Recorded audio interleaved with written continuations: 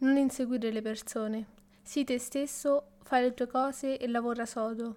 Le persone giuste, quelle che fanno veramente parte della tua vita, ti seguiranno e resteranno al tuo fianco. Una citazione che non ho scelto solo perché è di uno degli attori più famosi, che è Will Smith. L'ho scelta perché spiega quasi l'intero episodio in poche frasi, quindi andiamo a vedere di cosa si tratta insieme. Ciao e benvenuti a questo episodio, amici miei. Oggi gli amici avranno effettivamente un ruolo chiave perché ci concentreremo sullo studiare in un gruppo, come massimizzare i risultati invece di finire con uno che fa tutto il lavoro e gli altri che fingono di fare qualcosa. Se è la vostra prima volta qui al Lifelong Learning Podcast, vi consiglio fortemente di tornare al primo episodio, dato che con questo concludiamo questa prima serie, non è pazzesco? Ora che ne stiamo parlando, volevo davvero ringraziarvi per tutto il supporto che mi avete mostrato finora. Spero davvero che questo podcast vi possa aiutare, ma anche far divertire per ancora molto tempo.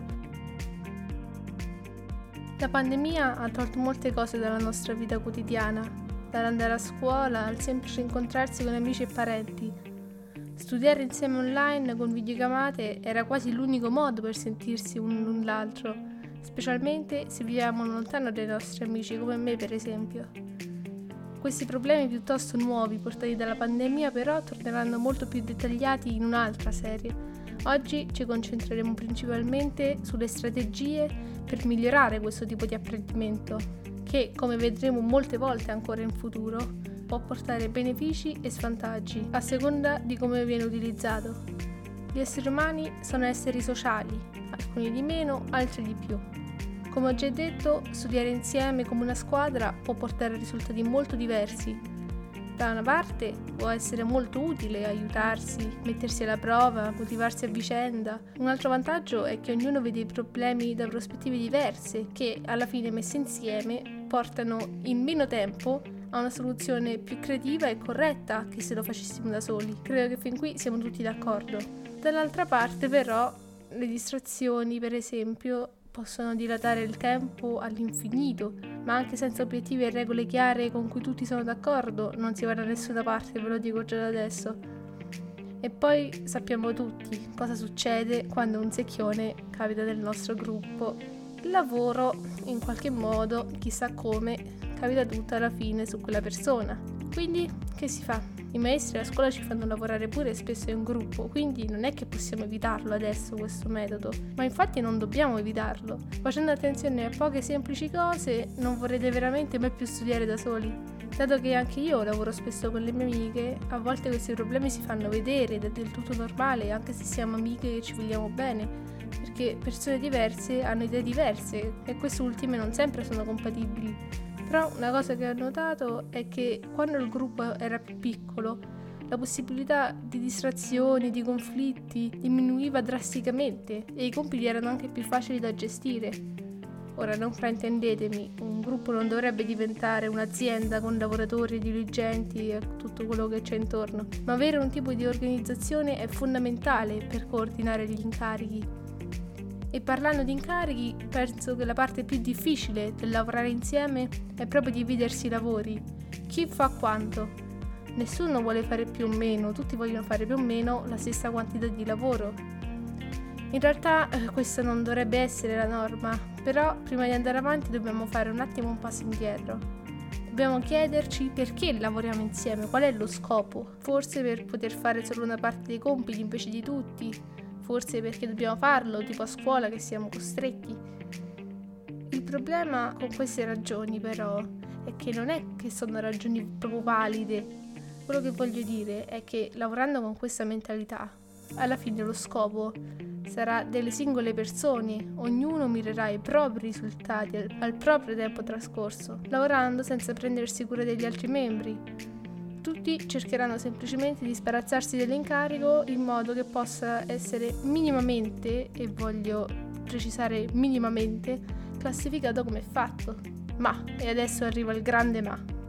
Se si studia insieme con obiettivi chiari e realistici per tutti, con l'intenzione di raggiungerli insieme, supportandosi a vicenda e con regole che tutti conoscono, possiamo iniziare ad approfondire il tema della suddivisione dei compiti, perché a questo punto non importa più quanto lavoro ognuno di noi deve fare, anche se ha un po' di più o un po' di meno degli altri. Quello che adesso conta è contribuire al gruppo ciò di cui siamo più capaci, apportando il miglior contenuto possibile al lavoro generale, perché se pensiamo un attimo alla fine del lavoro di gruppo, il risultato finale, quello proprio grande che otteniamo, è anche il nostro risultato. Gli sforzi che noi impieghiamo per la nostra parte di lavoro è quella che riceviamo alla fine, e anche di più, dato che ci sono anche altri membri che, lavorando con questa mentalità, daranno anche il loro miglior contributo.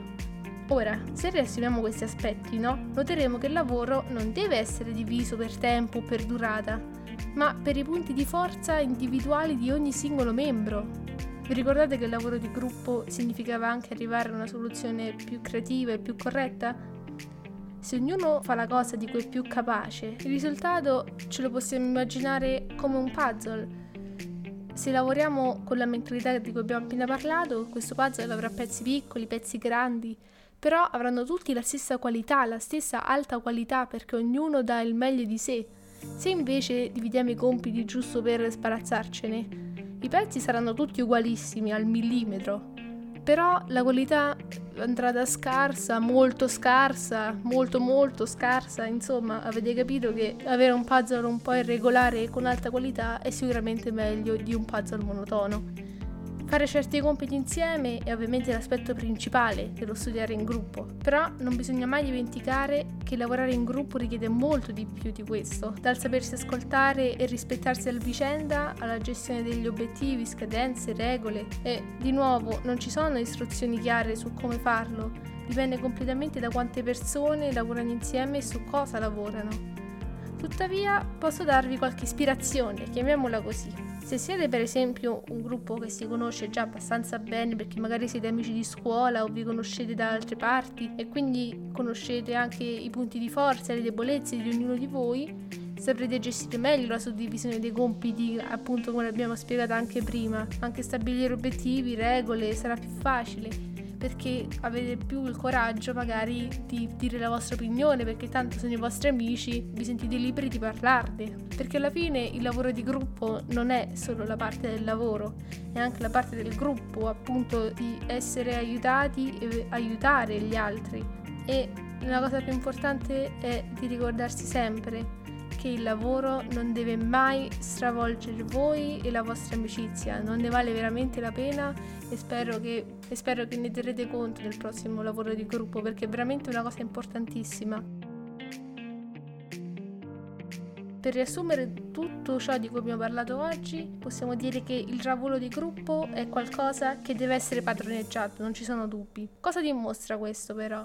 Che per ottenere benefici dobbiamo anche pagarli in qualche modo, dobbiamo lavorarci. Tutto dipende da quanto vogliamo qualcosa, e da lì gli sforzi che dovremo portare, che rimangono gli stessi per tutti, ma possono essere leggermente più facili o più difficili da svolgere, dipende tutto dalla nostra forza di volontà.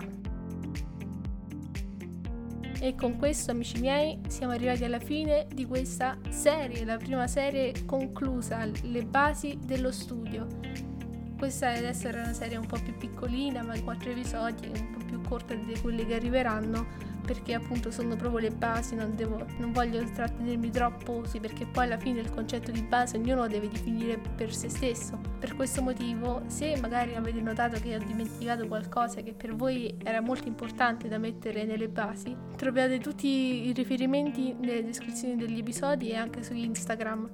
Ora, godetevi il resto della vostra settimana e la prossima volta ci vediamo freschi per una nuova avventura. Spero che siate eccitati quanto me, io sono molto eccitata. Ci vediamo lì, a presto!